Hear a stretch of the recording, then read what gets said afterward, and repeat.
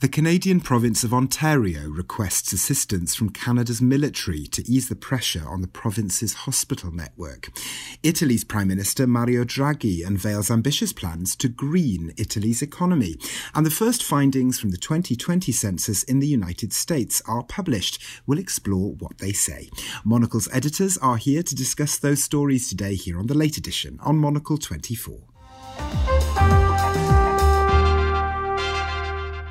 Hello there, and a very warm welcome to you to the Late Edition here on Monocle 24. It is Tuesday, the 27th of April, and I'm Thomas Lewis here in Toronto. And with us today are our regular Tuesday duo, Monocle's Europe Editor-at-Large, Ed Stocker, and Monocle 24's Daniel Bache. Ed, Daniel, great to have you both with us on the programme today. We were chatting just before coming to air about the Oscars, the controversies, I guess I could say, around which still seem to be lingering. And one of the main ones is around Anthony Hopkins, Daniel, one of my favourite actors. So I was personally pretty thrilled that he won Best Actor on Sunday. But there's been a bit of a twist and turn in that tale as well, hasn't there? Yeah, absolutely. And a great son of Wales there.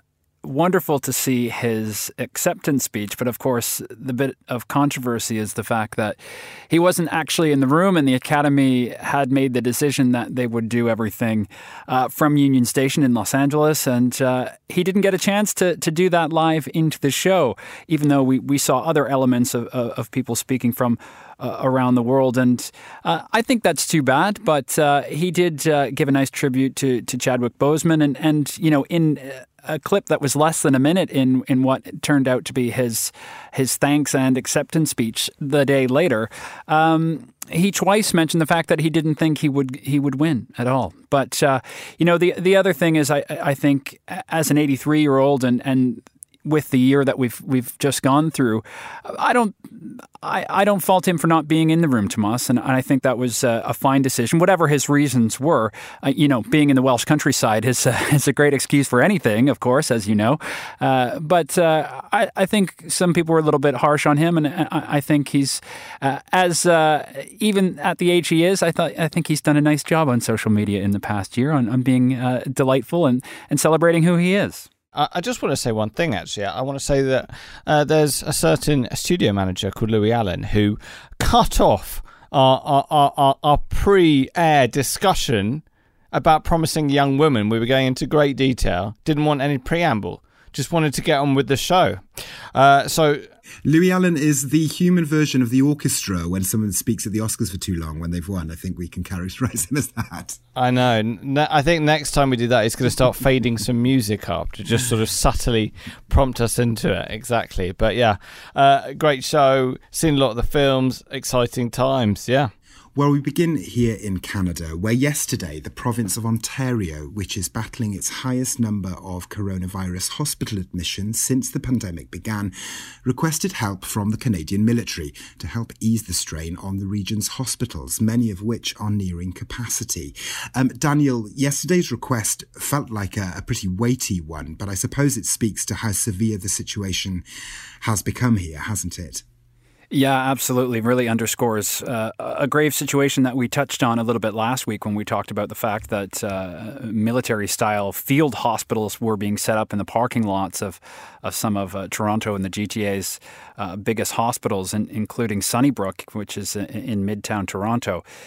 Really just a dire situation, and if we use a film analogy, kind of a horror film right now, in both how Premier Doug Ford has handled this situation and his apology last week, which didn't go down too well with a lot of people, but really a tricky situation. You know, I remember as a kid, Toronto being the butt of the joke for people across the country when the city had to call in the military to clear snow from the streets, Tomas. And obviously this is a very different and dire situation where there simply isn't any room in the hospitals in the biggest cities in the province. We talked about that military hospital being built at Sunnybrook. Well, they've certainly run out of rooms in the hospital, and now people are in those temporary hospitals being cared for. And the head of Ontario's hospital network, the CEO, calling it the gravest civil emergency in the province's history, which is quite something. There are field hospitals being built or already in place in big cities like Hamilton, Ottawa, Barrie, Mississauga as well, just outside of Toronto. And there is another sort of twist to this, and that's the fact that a lot of people are now dying at home, which is a really scary situation where there's not a lot of places in hospitals, and people don't want to, in a sense, be a burden or put themselves at greater risk by going to a hospital. And there's the one terrible story this week of a 13-year-old girl in Brampton dying in her sleep, which was awful, as her mother was at the time in an ICU being treated. The mother, the son, and the daughter all contracted COVID-19. So just a real awful situation. And some sort of positive news is I'm seeing a lot more people getting vaccinated now. There was a lot of confusion about how to get a vaccine, if there were enough, and where that would happen. Obviously, we talked a few weeks ago on the same program about the fact that there were lots of appointments going unfilled, and there was these massive public venues that were just empty, all set up with many chairs and many people to give out jabs, but no one there to take those appointments. A lot more people getting them, and it seems, Tomas, that they're happening in chemists, at the pharmacists, where you saw the Prime Minister Justin Trudeau and his wife get their jab last week at a Shoppers Drug Mart, I think, which is just a local chain. And so a lot of people are going there, and good to see a lot more people are getting those as the strategy for rolling out the vaccines is starting to shift. And Ed, there's been a lot of debate here about whether it's the provincial government or the federal government that ultimately bears responsibility either for the vaccines or for the situation in hospitals across the country. We've seen moves in places like Germany, for example, that have set out to put control for managing the pandemic in the hands of the government in Berlin rather than those of the state, so centralising the response to the pandemic. How centralised is, broadly speaking, power becoming, would you say, or indeed should it become if a country is facing a moment of crisis on a large scale? You could argue it's quite hard in larger countries, perhaps even like Canada or the US, but I think it's important to have some sort of centralized control, at the very least centralized leadership during something like a global pandemic, because you need your centralized government to be basically pushing in the right direction, advising at the very least states and regions. So I think really if nothing else, this pandemic has showed good leadership and bad leadership, and we know certain leaders like Jacinda Ardern in New Zealand have really come out shining. But I think really the pandemic is a test of leadership, and it's important to have someone in central government who's able to lead and for others to be able to follow that. Well, next here on The Late Edition, Italy's Prime Minister Mario Draghi has unveiled an ambitious set of proposals to rebuild the country's economy in the years following the pandemic. And as Enrico Franceschini, London correspondent for La Repubblica, told The Globalist here on Monocle 24 a little earlier today, the focus is on building an economy that's green.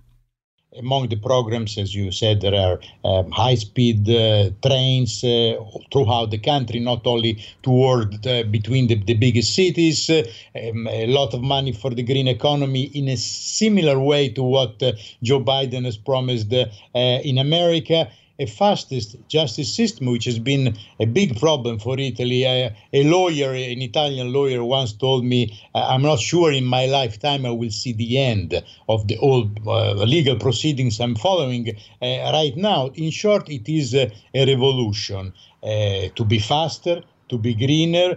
We have not seen something like that in Italy since after World War II, when America launched the Marshall Program to help countries hit by the war and, in particularly in our country, to support democracy after fascism and against the threat of communism. Enrico Franceschini, London correspondent for La Repubblica there, speaking to us on The Globalist today. Ed, Enrico described the plans here by the Prime Minister Mario Draghi as a revolution. How are they being received in Italy itself? I mean, this has been front and centre of news for a while, albeit there's been a lot of competing information and things going on. And when you talk about a sort of green revolution, yes, that's the case. The potential is really big.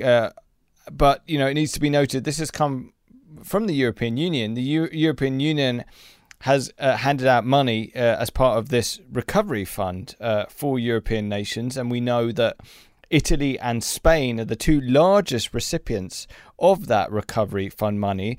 Italy has over 200 billion euros at its disposal, and the European Union has made it pretty clear where it wants that money to be spent. When I say that, I don't mean specifically, but it's made it very clear that it wants Italy to modernise in terms of its green economy and also basically modernising in our other areas, including digitalisation. And so it's being extremely well received because there is a chance to really change the country. We know that the economy has been sluggish and there are plenty of things in need of modernisation. Just to sort of touch on a few things, there's talk of extending, for example, the high-speed network further into the south of the country. Obviously, Italy, as you will know, is a place that has a big divergence between the much richer north and the south. So that's a very good move. I know from living here that paper it is well received in this country. They love a good paper trail. So many things need signing. There is paperwork everywhere. Part of this money will be spent on the digitalisation of public administration, which can only be a good thing. Also, things like building efficiency. Again, from living here, I know, having rented a place not so long ago, many buildings are very, very low on the efficiency code. There is no double glazing, heating leaks out from the buildings, both public and private. And so, again, money will be earmarked to improving building efficiency. And also what that clip touched upon, the fact that Italy is a place that's very lethargic in both its legal system. It can take very long for a court process to be completed. It can take years for something to happen. Also, you know, Italy is not always deemed as a very good place to do business compared to some of its European counterparts, including the UK and Spain and even France. It can take very long to draw up contracts. There's so much red tape. So a lot of this money will also be earmarked for sort of trying to strip down some of that red tape. It will be presented to Brussels between tomorrow and the day after.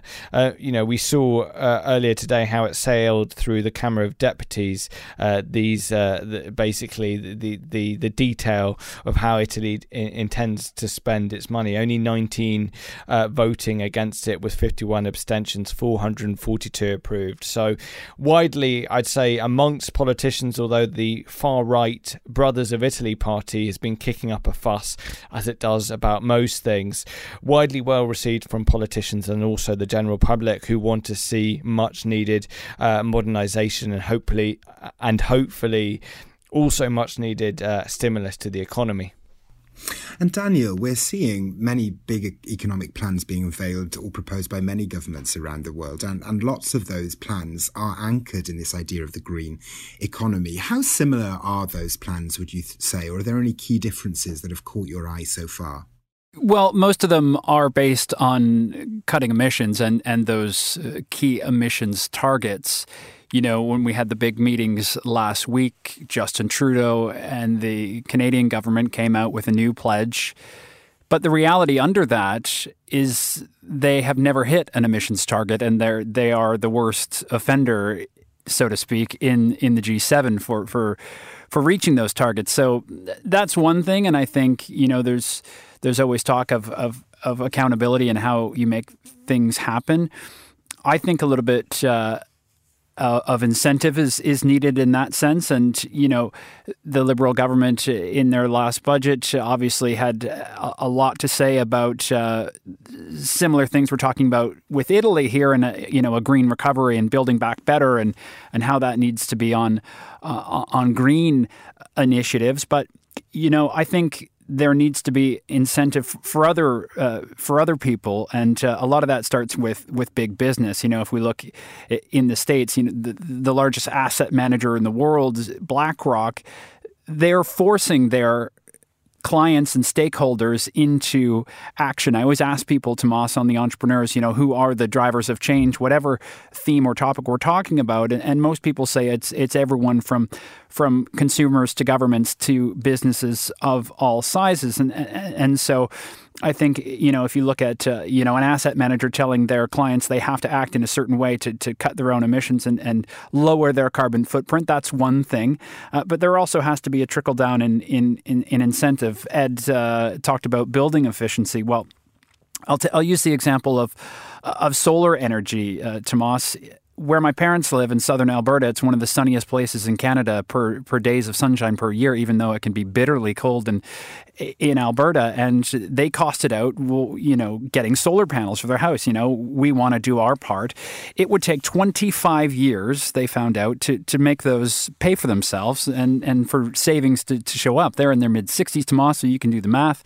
There's not really any incentive there, but I think there's lots of learnings we can take from different places, and this is what's interesting in going forward. If you look at China, they are the worst polluter, the worst emitter in the world, but they're also the best at producing technology to lower the impact of carbon emissions. If you look at India, they have incredible ability to roll out solar power, as I just talked about, and those lessons can be used for other developing and poor countries, I think. So a lot of this, I think, has to be in creating incentive for all levels, from individual homeowners to small companies and big governments and businesses to shift and do the right thing. And there's so many fascinating sectors out there. I think of the possibilities of hydrogen. I've talked about that on the show before in Alberta as, a nice transition out of the oil sands. So these things need to be talked about, and I think that is a theme that we are seeing mostly. But to answer your question, most of the discussions is still on reaching climate targets. I just don't know if everyone knows how they can play a part.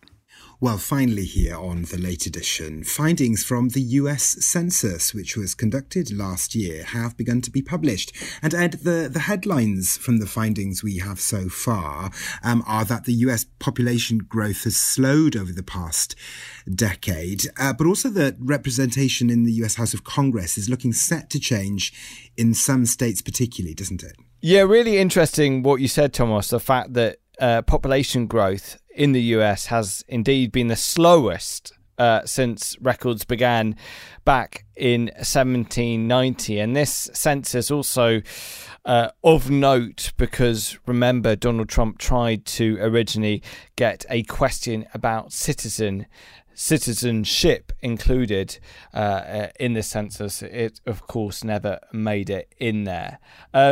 The census does help dictate the political landscape of the US because it dictates how the House of Representatives is going to look. Now, the House of Representatives is of course the lower chamber in US national politics, and the number of seats that each state has in the House of Representatives is done based on population.